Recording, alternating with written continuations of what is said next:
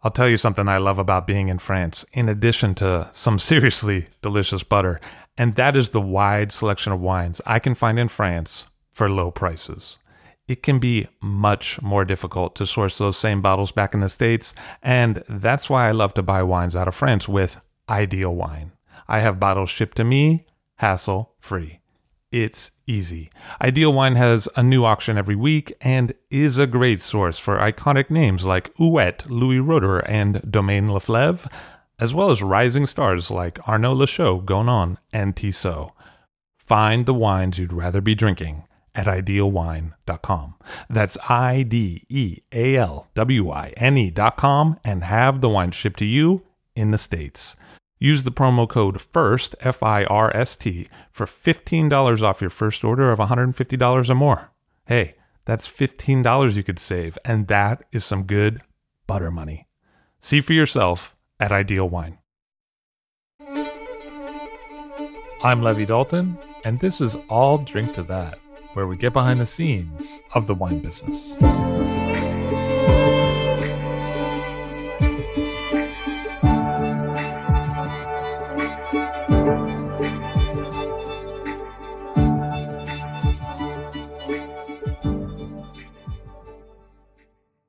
Bill Fitch on the show today of Hillside and also Vinegar Hill House in Brooklyn. Hello, sir. How are you? Hello. I'm fine, thank you. How are you now? Now it's even better. So, buddy, you weren't so into the wine originally, but you were doing some other stuff, and what kind of happened along the way? Yeah, I didn't really. It wasn't in I would say the mid to late '80s. The whole idea of a sommelier was something that happened somewhere else. It was far away. It wasn't really an option, at least to me, in Oregon. But I got into it through perfume. I was really into olfaction because I hadn't been able to smell for a little while, for maybe a year and a half. Who knows? What was that about? What was the not smelling about? How did that happen? I had broken my nose a lot. It was Oregon, lots of mold in Oregon. I'm not sure, but I had a cluster of polyps, disgustingly, in my sinuses. And I just hadn't noticed that I couldn't smell. But when I couldn't breathe, I had to go to the hospital. And after surgery, the doctor told me that I hadn't probably been able to smell for a while. And I got really into perfume after that. I remember the first thing I could smell after the antibiotics and the painkillers wore off. It was mulligatawny soup.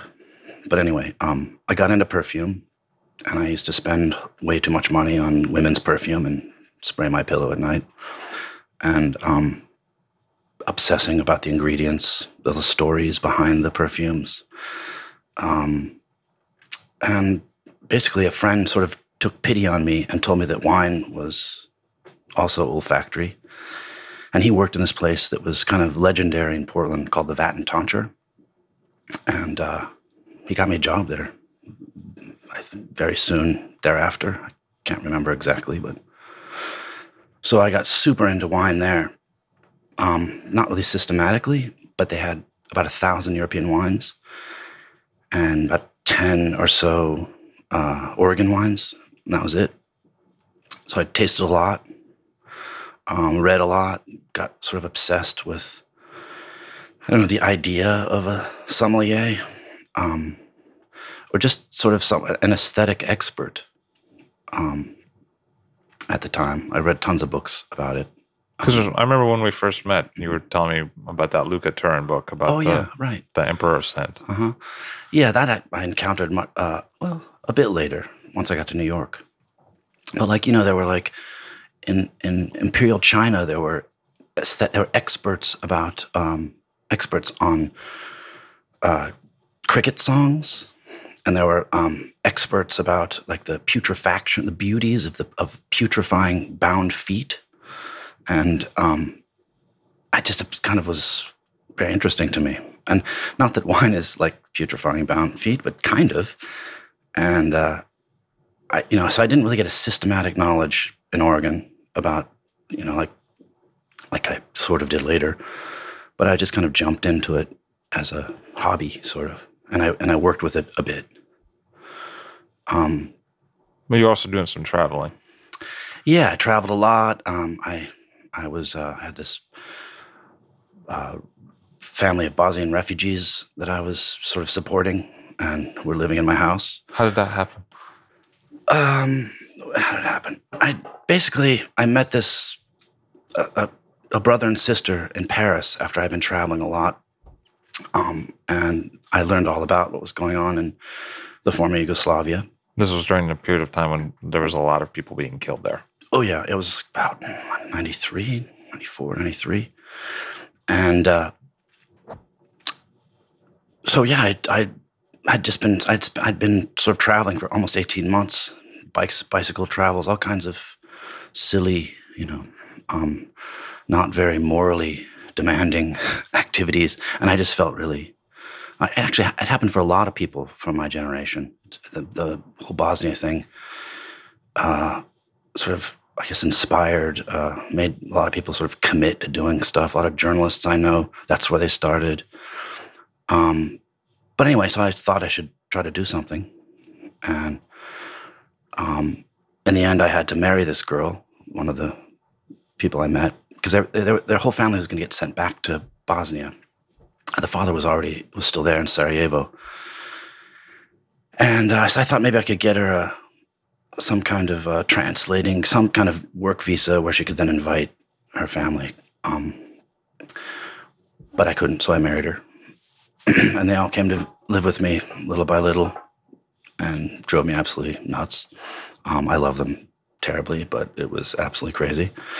But anyway, during that time, I was doing all kinds of jobs to support them. I was working with a lot of other refugees, bringing refugees with a group, a nonprofit group that started to bring refugees to Portland. How many people did you bring over? Well, altogether, 2,500, because there was a larger organization that worked with Vietnamese refugees that had started during the Vietnam War.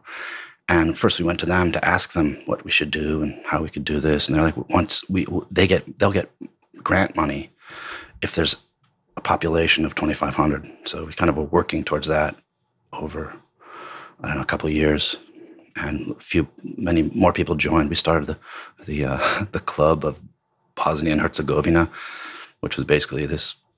We rented this little space with a pool table, and they loved it. Like, we thought how hideous, but they would come all the time and talk, play pool, drink, cook. Look their specialties. The alternative would be to stay in their own country and get shot at. Well, by snipers. Or like stay in their little apartments that we found all over Portland. But it was like a little social group that they. Anyway, I was into that for a long time, and that's when I started working at this place, the Vat and Toncher, or actually where I started working at it the second time. But yeah, it's not like I expected I would ever work in wine. I was dreaming about traveling more and finally getting these people settled and then get the fuck out. And which I did finally. You were able to kind of separate yourself from the movement a little bit and get out of town. Yeah, the war ended. Basically the war, so 95, 99. Yeah, basically around the time when it was over, and my own particular family was self-sufficient. I went to Mexico. I went to Madagascar. I actually went to Sarajevo. And then I came back to New York needing work. Still paying rent for them in Portland. So I needed quick work. Some money. Yeah. And so I got a job at Il Buco. They needed a wine waiter. They didn't say sommelier. There wasn't really, there was like Roger de Gorme. There were, maybe, I'm sure there were, but I didn't know of them. And it wasn't like there's a gazillion of them like now. So they just hired me just from talking. I knew enough about wine to help customers pick wine on their list. And then right around that time, a few months after, this is like 98, the American Sommelier Association was starting their first certification courses. And I don't know if I was in the first year or the second year. I think maybe the second year. So Il Buco basically paid for me to do that. And that was the sort of systematic knowledge that I got. I mean, light, but at least I had sort of an umbrella about, of knowledge or of information about the world's wines. And what was Il Buco like at that time, 98? It's kind of awesome. Yeah. It was so awesome that I'm still sort of a part of their whole, I don't know, dysfunctional family. I go there all the time, but it was, I was just kind of it was very, very much a party scene. An ex-girlfriend of mine had been one of their first servers, and she's the one that told me they needed a wine person. And I remember it when it first opened in like 94, 95, something like that. And it really was like a party, an antique shop with not much capacity to serve people, but it was super fun, like oldies villagey kind of way. But by 98, it was becoming more of a restaurant. It was a restaurant, and they got a real bar. But I just learned a lot. I don't know. It was just raw, And going to every table talking about wine, like being a sommelier. Nossiter had been there. Oh yeah, Nossiter was I guess he did the first wine list, and in fact, we even found like the bowels of Il Buco are vast, and we found some of the wines that I think he had put on, or at least was thinking of putting on, like some strange Romanian wines. And I remember one of the labels of the Romanian bottle said "the greatest wine in the world." It was awesome. But yeah, he'd been there. He came. He came in a lot actually. And what was he like? Because I've never met him.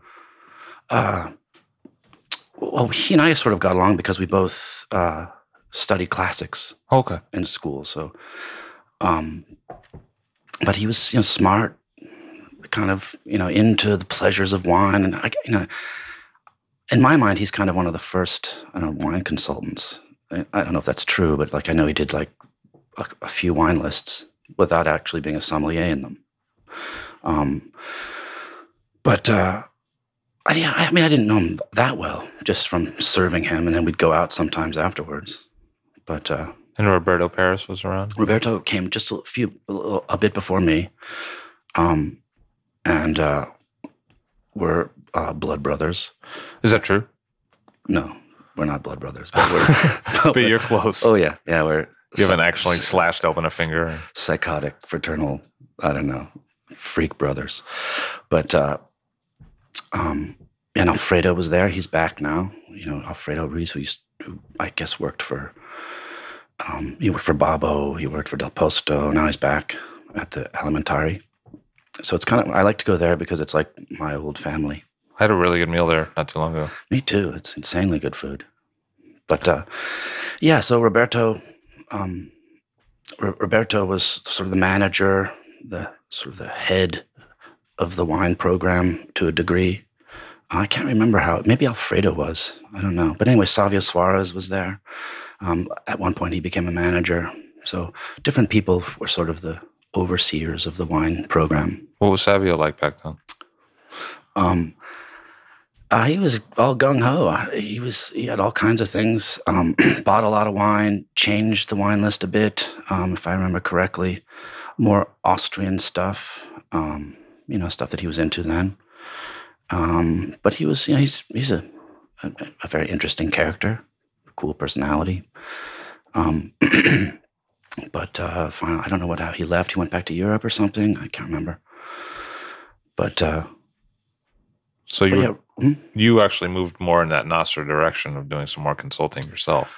Yeah, I did. I had some friends who, once I was certified, I had some friends who were opening a place called Stella, which was kind of awesome, but it was an all new world, which was somewhat of a challenge. Challenge for you, because you'd come from mostly European. Kind of. It was a challenge just because aesthetically, or whatever, like one would think that, geeks like European wines more. Although then it was a little different. But it was a fun list, I thought. And the place was great. And it kind of died with 9/11 because it was on McDougal, south of Houston. And that really, I don't know if you remember, but like changed everything. And especially south of Houston. So we were slamming, packed. And then boom, nothing. But then also the park, that place is still there, 10th and 17th Street. They asked me to do their wine list, which was fun. Basically, I got several different consulting gigs just to make the wine list, be the wine buyer as a consultant, which was great. I could just wear jeans, just ride my bike around, taste wines. It didn't suck. And after a few years, I was able to even get off the floor at Ibuco, which was also kind of great. But then in 2004, my wife got transferred to Paris, and we moved to Paris. And she was working in the magazine business. Yeah, she was an editor at W Magazine, and I wasn't allowed to work, so. Because you weren't in Paris, you weren't a French citizen. Yeah, and nor was she. So she had a journalist visa, and as her husband, I was able to live there, but not to work for a French company or whatever. Sounds like a real bad deal. Being stuck in Paris, not having to work. I was pounding the floor every day. Yeah, like miserable. I have to go hang out in the cafe again. It was the suckiest situation ever. No. Yeah, that was awesome. So I thought, okay, well, that's the end of that. I mean, no more wine, really. I mean, in terms of career, because we had other plans, you know. And so I was still into it, but aesthetically, you know, I'm really into. I like to read about dorky issues about wine. Like, I think it's everybody likes to talk about wine, but not, in my opinion, not really about, you know, like aesthetics, and they don't give a lot of, you know, there's not a lot of deep discussion about what you think beautiful is or why you think this wine is better than another. Like it's sort of a lot of empty, I don't know, surface verbiage, kind of a lot, which is fun in its own way, of course. But I kind of am. Olfaction is not. It's the last sense that we don't know anything about, and it's very interesting to talk about, you know, the subjective content of our evaluations. And I think it would be nice to see more, you know, of quasi-philosophical, if not philosophical, or at least, you know, whatever, that kind of, you know, talk. So I read a lot about that when I was in Paris. I got really into that, just as a hobby, and also with perfume too, and a little bit of foot binding and that sort of thing. Are you serious with the foot binding? Really? You got into studying it, or you actually did it? Oh God, no. Okay, it's a horrible, cruel thing. I wasn't sure what you were saying there. No, just like you know. Well, actually, I have a friend whose stepfather writes a lot about the putrefaction, the beauties of putrefaction, like cheeses and things like that. Yeah, well, like Nebbiolo too, though. Yeah. You know what I mean? All kinds of stuff like that. Yeah. Like, and so there were these freaky Chinese dudes that like pontificated about the beauties of a putrefied female foot. Like, that's just hideous. Yeah. But also amazing. You know, like, and I don't know, do you know like wabi-sabi? No, I don't know what that is. Wabi-sabi is like this sort of Japanese aesthetic concept that's sort of part of their tradition of poetry and tea ceremony, that sort of thing. And it's basically about the basic principle is that everything comes from nothing and is going to nothing. And it's about like the beauties of sort of decayed things or unfinished things, unrefined things, you know, like statues that have been messed up somehow, or like pottery that with the glaze imperfections, or it's the beauty of the imperfect, and even the beauty that can be coaxed out of ugliness. So that sort of thing I got into. I often, and this is true, I often really see that as the difference between Nebbiolo geeks and Burgundy geeks. Because Burgundy, they seem to really want it to be perfect. Pure. And yeah, the pure fruit is a big thing. Fine. And with Nebbiolo, there's something about it that they don't like. That's actually the rustic. Is how we kind of describe it. Yeah, rustic is wabi sabi is rusticity. You know what I mean? Its meanings. Yeah. And but the people who like Nebbiolo are looking for that rusticity. So that's why even though people are like Barolo's so Burgundian, I think that's a big. It's actually an aesthetic problem. Why you don't see more of one being into the other in reality. You know what I mean? Yeah, yeah. I feel like I see it as a big difference between one of the appeals of natural wine. Like I feel like there's a lot of the aesthetic of natural wine is, or a lot of the appeal of natural wine is approachable or whatever. You can access it through that sort of aesthetic. That makes a ton of sense to me. You know, like it's and obviously, I mean, not obviously, I guess, but to me, there's often excesses with that style. You know, it can be rank. I hate mouse fur, frankly, and that happens a lot. Because people say mousy sometimes with certain natural wines. And yeah, I believe that it's like one of the 11 manifestations of Brett. But is that true? Okay, I didn't know that. I mean, that would make sense. I read that, and it makes sense. I thought you were going to say of like the Buddha, though. I thought you were going in that direction. Oh my gosh! Wouldn't that be funny? No, that would not really. No, that would be scary. But probably it is though. No. So yeah, I mean, some of the, and it's simple, like also like punk rock and grunge are wabi-sabi, like simple, raw, rustic. Natural wine is very punk rock. I feel like that's it's kind very of the same thing, you know, like 10 Bells and CBGB, that's the same thing. You know what I mean? For me, at least. Wow. And it's true. Yeah. There's a rankness about both of them. Huh. Yeah. And socially too, like how they're styled out socially, like, you know, Greasers and Socs and stuff like that. There's a very punk rock aesthetic too. Dude, I think that's like a universal thing. Like I feel like I do too. I think it can cut across all kinds of like social and cultural manifestations, and wine is just, we have that for that. You know what I mean? There's like classicism and romanticism, and it seems like there's it's a frequency that just sort of, it's like Delacroix and Ong, or Delacroix and Ong all over again. You know what I mean? Yeah, that's what it is. I mean, I think. But so, yeah. Oh, I don't know. Yeah. Well, you're in Paris chilling. Oh, yeah. I'm in Paris pilling. And I'm in Paris chilling. And then my wife leaves me. And does she do like Hare Krishna or something like that? Hare Krishna, no. She went to India. Oh, she went to India. Yeah, okay. She actually left. She left her job. She it was a big life change for her, and I was very proud of her, and also crushed. But there I was in Paris all alone again. Oh, unbelievably miserable situation, and I started going out a little bit more, which and it was a much more domestic situation before. Because you were single now, so yeah, single. Let's get out of the house. Instead of drowning in my own tears, I had better go out.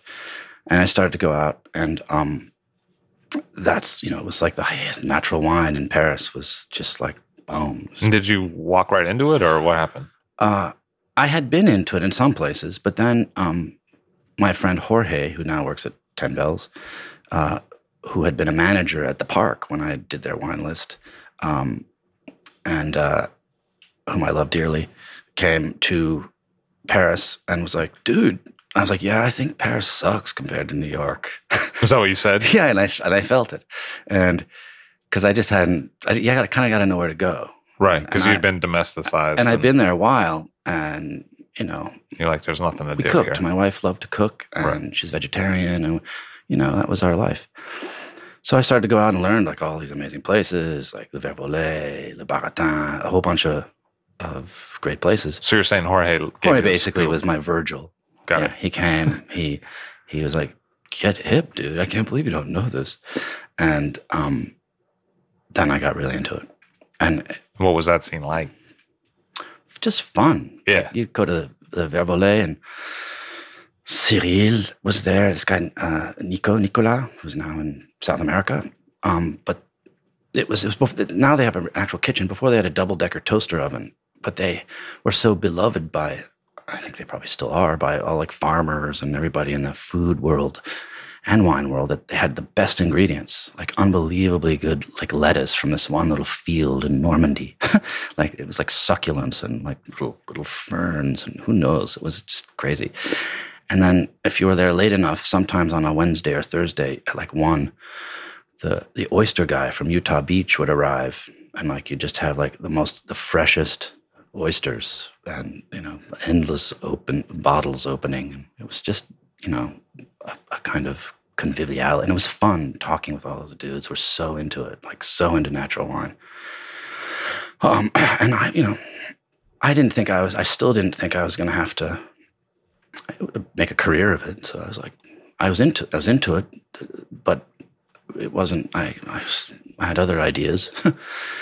And then you were more into it to hang out, not so much you're like, I'm going to get into this to make this my career. Yeah, I mean, that's what I was. Yeah, I was hanging out and,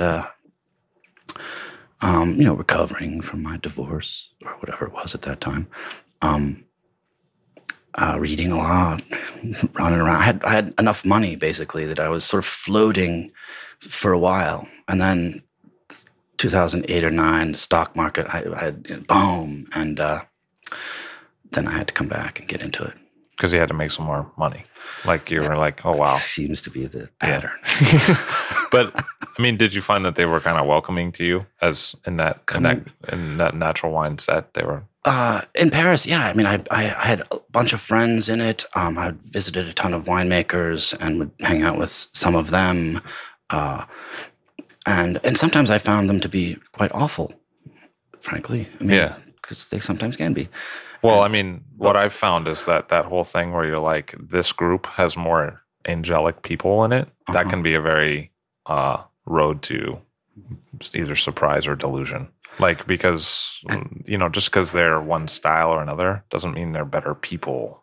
You know what I mean? I have found. In terms of their you mean their aesthetic decisions don't reflect on their ethical morality or just state. Yeah, like, and some of the same things that you see going on like what you might call the conventional side, where you're like, that's really dickish behavior.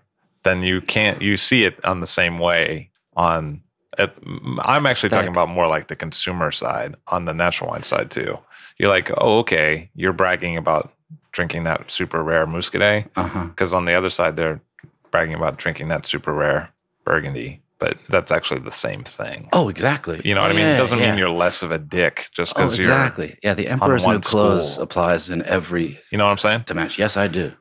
Yeah, and I think that's, you know, I don't think that's normal. Yeah, it's not going to go away. It's not just wine. Anything, it's like the art world. Any aesthetic field basically has the Emperor's New Clothes sort of underwritten into it, I think. You know what I mean? Like do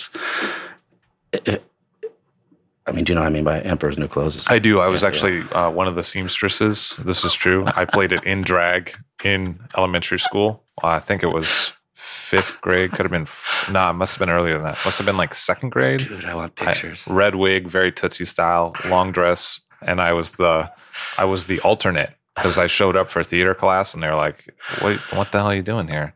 And I was like, no, this sounds like cool. Like, I'd love to be in a play. You guys are doing a play? Cool. And they're like, yeah, we'll put you in, but we're going to put you in as an alternate. So you can practice with us and you can read lines and you can know the part, but probably you're not going to play. And so it was like there was a few performances and I was in the second one and I actually scooped it. Like, I think, as I recall, it was a big hit. And were you tall then too? Yeah, for that age, yeah. And it was I played it in drag. Yeah, it was only a few lines though. Like I came on and like you stole the show with your few lines. I was one of the seamstresses who put on the no clothes. Do you know what I mean? So like you look great in no clothes. You know that thing. That's good. It's actually been my whole life. Exactly. Subsequently, without the wig, you've gone on to bigger and better things. It's pretty much without the sequins and the wig, it's pretty much been the whole same deal since then. Yeah, isn't it funny what we do? Anyway, yeah. So yeah, natural wines, they have their excesses and whatever. I don't know. So anyway, I came back to New York. But you met some other people too. I mean, who would you go see? What winemakers did you see at that time? And what cellars were you like, interesting to me? I remember Rene Moss was a big thing. He seems like a ringleader, although it's hard to see over here. Yeah. Well, it is true. There are ringleaders, aren't there? Like Thierry Puzelat. I'd see him at all the tastings. I never went to see him out in the field. But Rene Moss, Hervé Villemade, whose cousin was my roommate in Paris for a while. I don't know, the Breton, whatever they are, a couple-ish. Right. Well, that's a whole other podcast. Yeah. I don't know. Ish. I mean, a bunch of them. Yeah, but they're not all ish, though. Yeah, some of them. Yeah, some of them are actually married and stuff. Yeah. Yeah. Okay. God. I palled around a little bit with I don't know if you know Isor de Pontbriand. No, who's that? She's Domaine de Clozel. Oh, okay. I do know her. Yeah. The best stories about her. She used to take me. I'd go with her and Cyril from Vervolais to a few tastings, and I was therefore invited into post-tasting inner sanctums, like sub chalk basements in Champagne, and like amazing. Oh, really? Revelry, like because she's old school aristocracy kind of stuff. That's what was kind of fun about it. Like this sort of like the contrast, high-low, quite high-low, yeah. Because I heard some crazy stories about her. Like one time, this guy was like, "You have to." What was it like? Oh, it was something like he was parked in her way, and she's like, "You need to move your car," and he was like, "No." And she's like, "No, you really need to move your car." And he was like, "No, old lady, get out of my way," because she's an older, small lady or whatever. Wait. So she took her wine key and went after his tires, like slashed the tires with her wine key. Wait. No, are we talking about the same person? Clozel. How old is she? Oh, I don't know. The old lady. Like she's 45 or something. Maybe more. Yeah. I mean, my friend is younger. Oh, okay. 45. She's probably she's getting up. I don't know. Domaine de Clozel. Domaine de Clozel. Not the winemaker, the daughter. Oh, the daughter. Oh, you hang with the younger set. Well, I mean, sorry, I missed that. No, I see the other one, the one to whom you are referring. At tastings and stuff? Yeah. And you're like, yeah, whatever. Say, hey, how's your daughter? Right. See, that seems perfectly reasonable to me. But no, then there was one where she was, she was coming back from a party with her husband, and they'd been drinking a lot, and they decided to take two separate cars, and he was behind her in the car because they had two cars, and they both needed to go somewhere the next day or something. And obviously there's strict drinking laws in France, and she was pulled over. Mm-hmm. And so she tells the cop, "I'm so glad you're here. This man has been following me for miles in a very suspicious manner behind me." Whoa. And so the cop takes off instead of giving her a breathalyzer, because she would have gotten smart, arrested for DUI. So then she drives off, but leaving her husband taking the bag. You know what I mean? Can you believe that? Wow. I wonder if it resulted in any difficulty for him besides saying, "No, she's my wife." Yeah, I don't know. Gone. I didn't hear the corollary to the story, but that's the story I heard. There is a sort of a craftiness, a wicked craftiness in her daughter as well. Is that true? Well, I guess maybe we won't go too far then. It's probably already enough lawsuits coming from this one. Yeah. Ish. Yeah. So, I don't know, yeah. So you're tasting with the aristocrats in the subterranean cellars? I suppose so, yeah. And it becomes very, like that party movie with, the Pink Panther guy. Sure. Did you ever see that? I saw several Pink Panther movies because my dad was a big fan, and this is true. I would come home from school sometimes, and he'd be like, "Ah!" Like when I opened the door, like his Kato, his assistant would always attack him when he came home, and he would pretend to do that, and he would pretend that he was going to attack me. This is true. That runs in my father's side of the family as well. Just in lunatic humor. Well, yeah, Yeah. Peter Sellers. Yeah, Peter Sellers was huge for my dad. Kato, all that whole dynamic. I think that's also universal. Do you think so? Because I never hear anyone talk about it anymore. I don't know. What?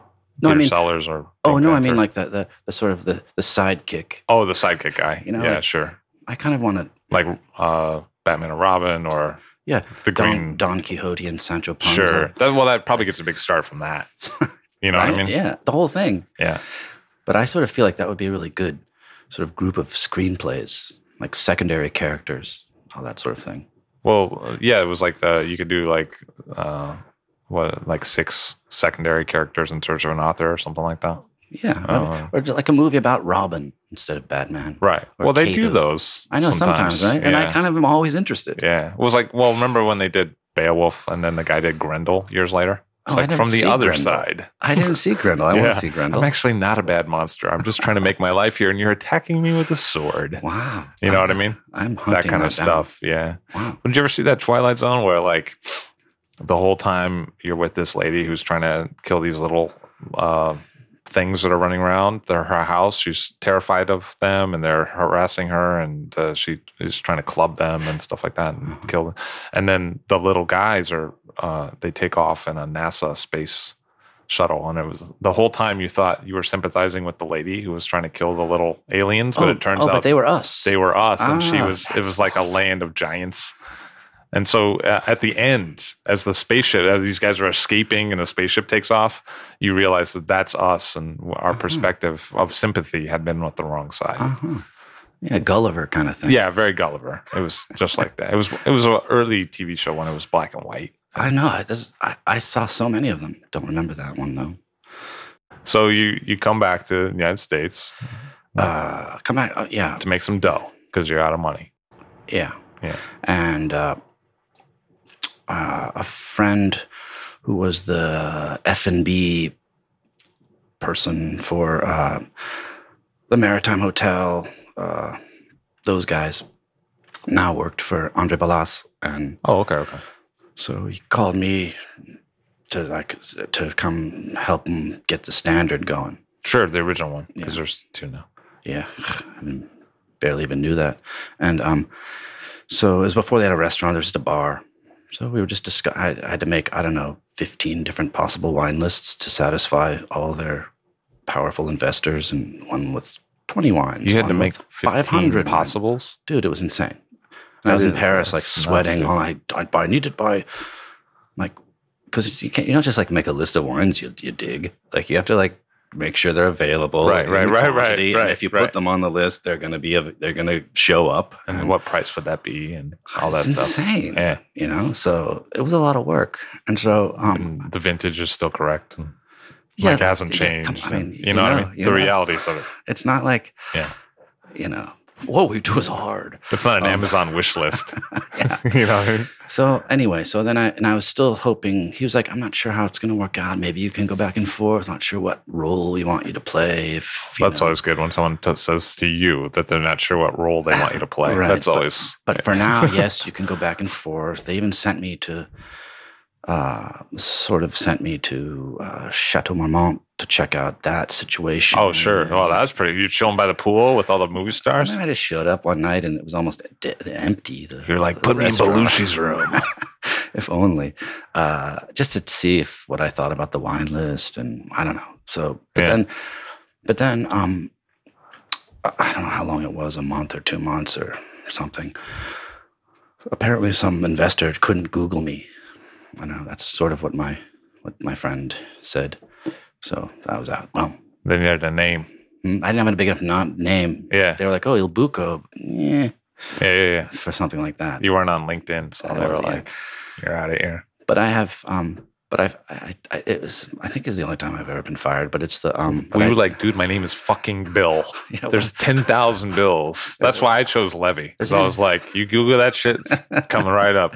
Pages and pages of results. There's also the thing is, if you Google Bill Fitch, you get the basketball coach for like 200 pages. Right. Exactly. So that's what I'm saying. That's what you're fighting against. So you're effed. Oh no. You know what I mean? But they also fired. They fired a lot of people. But the next person they hired was Andrew Bell. Well, gone soon. I think someone from Per Se fired. Like I don't know what so I don't feel so bad. Right. Well, I'm not. We're still friends. You know what I mean? Eric Ripierre. I think Ripierre was fired from their Miami thing. Like duh. Like why would you do that? I don't know.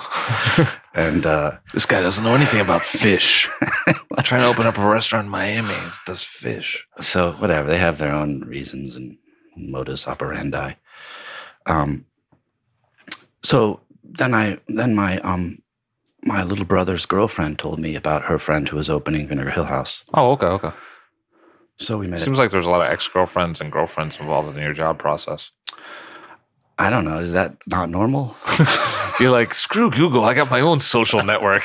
Well, my boyfriend, my little brother's girlfriend. So, yes. I like how you kept it in the family. It's like Wuthering Heights. It's like the next generation. You know what I mean? That's awesome. Still fighting the fight. But, sorry. And so, yeah, me and Gene Adamson, my boss, and I met at Katz's Delicatessen. We hit it off. Nice. Boom. Didn't have to eat for another day. Didn't what? After you ate there, you didn't have to eat for another day because you're completely full. Week. So, and she let me keep going back and forth. That's been. I said that's. Well, yeah, that was we made a deal, and that deal is still in place. And how long has it been at the Vinegar Hill? It's been open for about 4.5 years, but they didn't get their. I started in February when they got their liquor license. This February? No, 4 years ago, February. Okay. So 4 years and whatever, a couple months. And what's changed over the course of the time it's been open? More wines. The clientele's a little different. And I think we've gone through a similar process of, new hipster places opening and then finding their. Seems like some have tanked or had to change concept. Yeah, and who knows? I mean, we haven't hit the 5-year mark, you which haven't I guess done is the magic mark. Like after you get 5 years, maybe you can say, okay, we're kind of a success. But do you feel like you've changed the neighborhood a little bit? I guess it's not. I mean, many neighbors love us. There is the problem. It's hard to like car services coming and honking. But otherwise, no. I mean, the neighborhood is just that one block. It's just us and now Hillside on the corner. Which is your other place. Yeah. And so, of course, it's changed. Yeah. But I don't know. I mean, I hear... You're not taking credit for it, is what you're saying. You're like... Oh, hell no. Yeah. Because you don't even live there. So you're like... Yeah, I don't live there. Nothing to do with I spend that. a lot of time there. I know that there are people there that have been there for a long time that don't like the new, what's happening. Newfangled kids. There's one block. Coming in. Yeah. And then some people that really are desperate for us to be there. So yeah. I don't know. It's New York. It happens. Not everyone's going to be happy.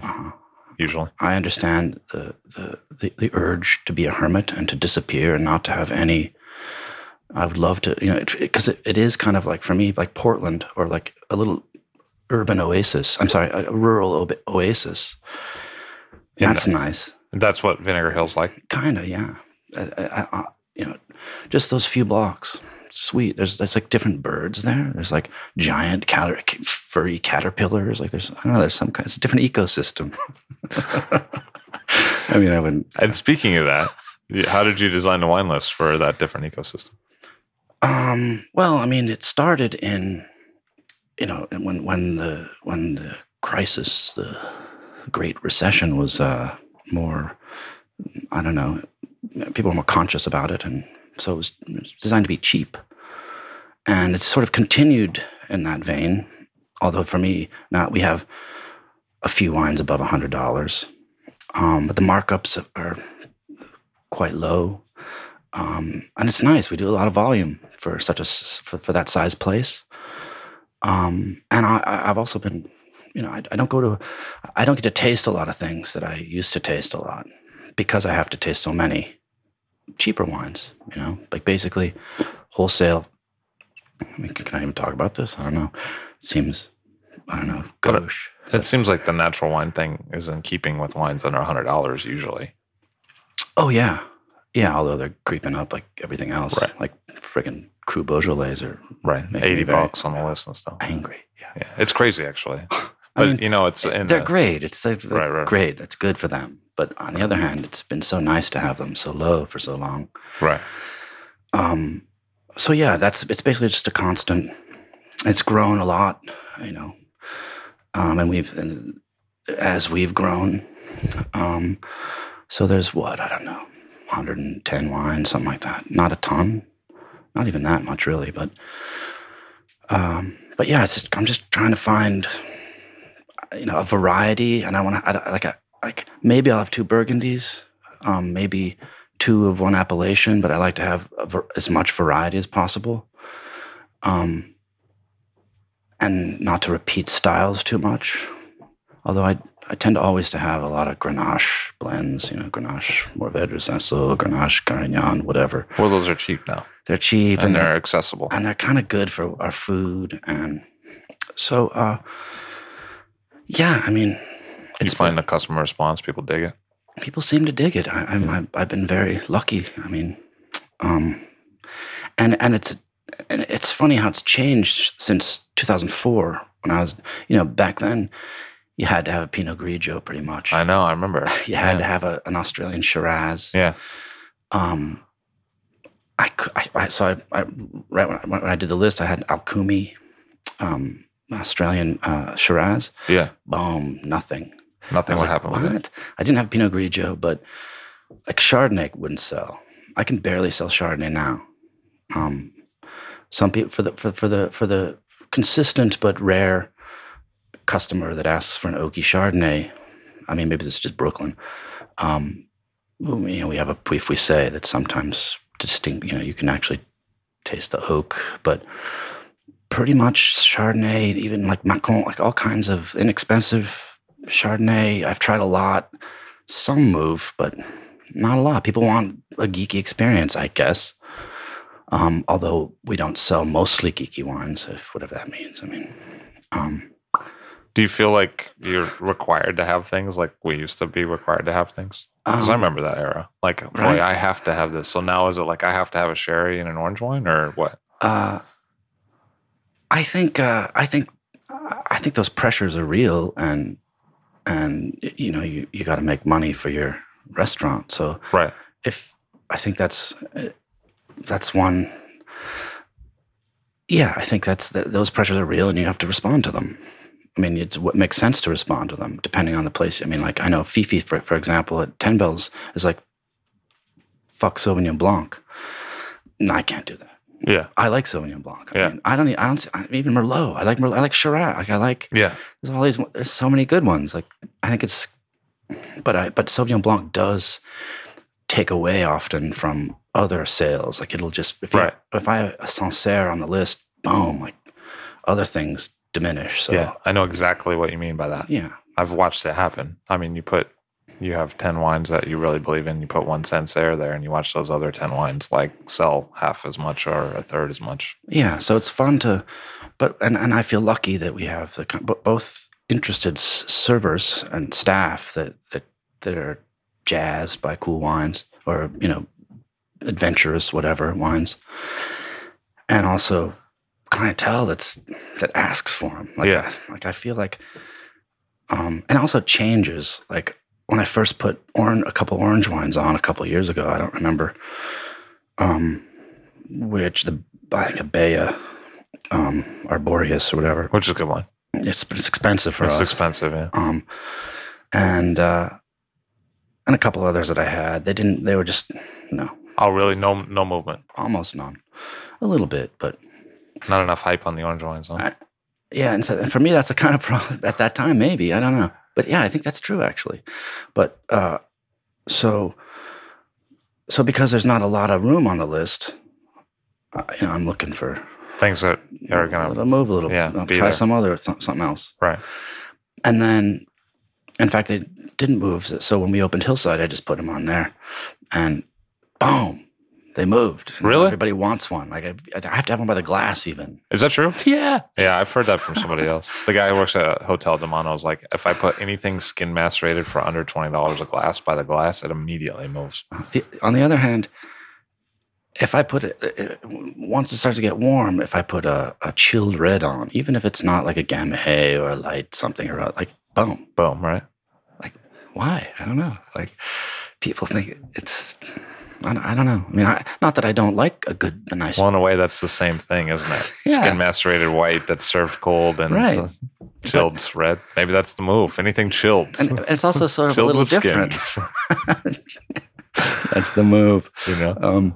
But so I don't know. But it's always entertaining to sort of. You're saying watch when you have your one own personal thing and you're not too affected by it, you can kind of look around. Like you have a taste and you know what you enjoy and you're not so affected by trend. You're kind of amused by trends. Is that what you're really saying? Oh, I mean, yeah. You know what I mean? Yeah. It's. Like- I mean, it can be amusing. Like when you couldn't sell Merlot after Sideways. Right. Like, I mean, okay, there's a lot of lame Merlot, but it's not a horrible grape. I mean, people enjoyed it before. You know, those sorts of things are. But I think those are they're it's fascinating how that sort of subjective element affects not just the commercial wine world or whatever, but how we imagine what we're drinking. You know, like it's so much imagination. Like. Do you think it's the same with perfume? Like Totally. seriously, Oh, like absolutely. with the marketing of perfume and Yeah. you know what I mean, affecting the It's- perception in the market. And it's partly because we don't know so much about olfaction, and we're all. When I was into perfume, there's this place in Portland called the Perfume House, run by this awesome and creepy Addams family, and the guy would the father would say, "Close your eyes," and like spray a little cloud of perfume and say, "Advance through the cloud." And like, I loved. I was so into that. I do that with sherry sometimes. Sherry mist. Advance through the Oloroso. I could do that. Or The Palo Criadero. Cortado. Well, that's good. I can see you doing that in your dress or whatever. Right. The Emperor's New Clothes. Well, it's a whole effect. Oh my God, that's so hilarious. I don't know. So yeah, for me, that's the fun part. I mean, I loathe like the Robert Parker. So you're saying it was a blind tasting of perfume? Is that what you're saying? Like you didn't know what it was and you would walk through it and then you would... He would do that sometimes, especially because he knew he had my number. Like I'd max out credit cards, not knowing how I would. Okay. You know what I mean? Yeah. But this place was amazing because at the turn of the century, before communism in Russia, some of the greatest perfumers were Russians. And there was a Russian community about 20 miles outside of Portland, maybe even less. And they would go there all the time because this guy had a museum of perfumes and he knew the history of perfumery. He was a nose and he worked in, I guess, Germany or something as a nose for a while. And these like seriously babushkas, like they would, with the hat and stuff. Culturally, like dressed traditionally, kind of, would come in and like fill this space, and he would like tell them all about these perfumers, and they remember like their grandparents telling them about these great perfumers, and he would do the same with them, and they'd cry and get all emotional, and I think that's really kind of amazing. But I mean, the same thing can happen with food. Like if my wife makes a hamburger, like my dad used to make a hamburger just by through random chance, or happens to make spaghetti that way, or a salad that way. Mm-hmm. Like, because there's a million iterations of how that dish could be done. Mm-hmm. But one day it hits the table and it's that way that you grew up with. Wow. That can be, it's not just a normal meal all of a sudden. It's Proust. You know what I mean? Yeah, it's very, It's just, it's what is it called? Something memory. The Madeline thing, or? Yeah, but the memory is, I can't remember. Retronasal. I'm kidding. I was going to say that too, but it's like that. It brings it back. Brings it back to Bill Fitch. We're going to bring it back to Bill Fitch. We're going to bring it back to what's next for you. What are you going to do next? Oh, I'm going to Georgia. You are? Yeah. Georgia? No, Which Georgia wish, are we talking about? The wine producing nation. See, because I screwed that up. Well, I mean, that's kind of fine. But when are you going? For a week, June 5th to the 12th. And what's the scenario? The scenario is it's the Quevri, whatever, sure. Symposium, and there's going to be a bunch of tasting that they're trying to They did last year, yeah. Get us all into the the orange stuff. Yeah. Or don't call it amphora though. Yeah, don't call it amphora, bitches. So I was gonna go horseback riding with this guy John from Pheasant's Tears. Oh, okay, yeah, sure. And I still intend to, because he offered, and he was like 2 months. We'll ride over the spine of the Caucasus and dip down into the valleys and then back up, no way. It's like Dr. Zhivago with horses instead of trains. So awesome. What? So I'm like, I'm there. Like, yeah. When? And he was like, June. And so I was scheming. Wasn't looking like I was going to be able to go this June, maybe later. And then they just said, come for free for a week. So, but I'm a little bit frightened, frankly, because I have experience with Slavic men, old Slavic men. And ish. You have experience with exactly. Yeah. And even in Paris, I went to this Georgian tasting because Thierry Puzla is now that's right, importing into France all the Georgian wines, or many of them. And there's all these grim looking dudes. This is my wine, and I would spit, and they'd be like, "No spit, drink." I'll tell you a funny story about that. Vodopivik went up there to learn about winemaking in Georgia because he wanted to do clay macerated stuff in Italy, in Carso. And so there's many facets of this story, but one is that there's no handbook in Italy in any library that tells you how to make wines like this. And there's very few people you can talk to. So he's like, I'm going to go to Georgia. And he also lives near the border. So he hires a translator. He goes and he does internships at different wineries there. And he said that the hardest part was just keeping up with the drinking. Yeah. Because he said that the average consumption there is, it's roughly 2 to 3 bottles a person per day. And he said that the drinking games would get really intense. And every time they cheersed, you were expected to drink your thing all the way down to the bottom. Yeah. And they cheersed a lot. And the whole thing was just... being able to handle it and still wake up and do stuff. That was the most challenging part. It wasn't the special kind of clay or, pushing it down with the thing or anything. The hardest part was going and holding up with the drinking. Yeah. There's no way. I'm epileptic, so I have to be like, no way. And I don't know if they'll understand. Maybe they'll think I'm, pussying out or something. I don't know. Well, I think that has, that is something that comes up with a lot of epileptics over time in different situations. That the people don't understand why. You know what I mean? And then there's a weird thing, and then they cast them out as witches or something. You know what I mean? Oh yeah, it's been a problem in history. It's a very interesting, history. I don't think that's still the case in Georgia. Maybe. Well, hard to say. I mean, I haven't read through the Caucasus and the spines. Maybe there are pockets where they still expose their epileptic babies, and Well, I mean, I was watching the Grosvenor video on YouTube. It's in 2 parts. Where he goes to Georgia, and it's not super high tech. You know what I mean? Little babies running around with no clothes on, stuff like that. It's pretty. But that was a couple years ago. So it's always been my before I die, I would like to ride my bike around the Black Sea, and so I'm that's my secret mission, is to see if that's possible there. Did you tell the guy from Peasant's Tears this? Yeah, that's. I'm sorry, I always call it Peasant's Tears. Oh, that's. I wouldn't have noticed even. Yeah, sorry, it's Peasant's Tears. Yeah. Sorry, it's not. Yeah. Yeah, I told him that, and then he was like, "Dude, come." Well, you're a good guy, and I'm glad you're on the show today. You're very kind. Bill Fitch of Vinegar Hill House in Hillside. Thanks for being here. My pleasure. Thank you. I'll Drink to That is hosted and produced by myself, Levi Dalton. Aaron Scala has contributed original pieces. Editorial assistance has been provided by Bill Kimsey. The show music was performed and composed by Rob Moose and Thomas Bartlett. Show artwork by Alicia Tenoyan.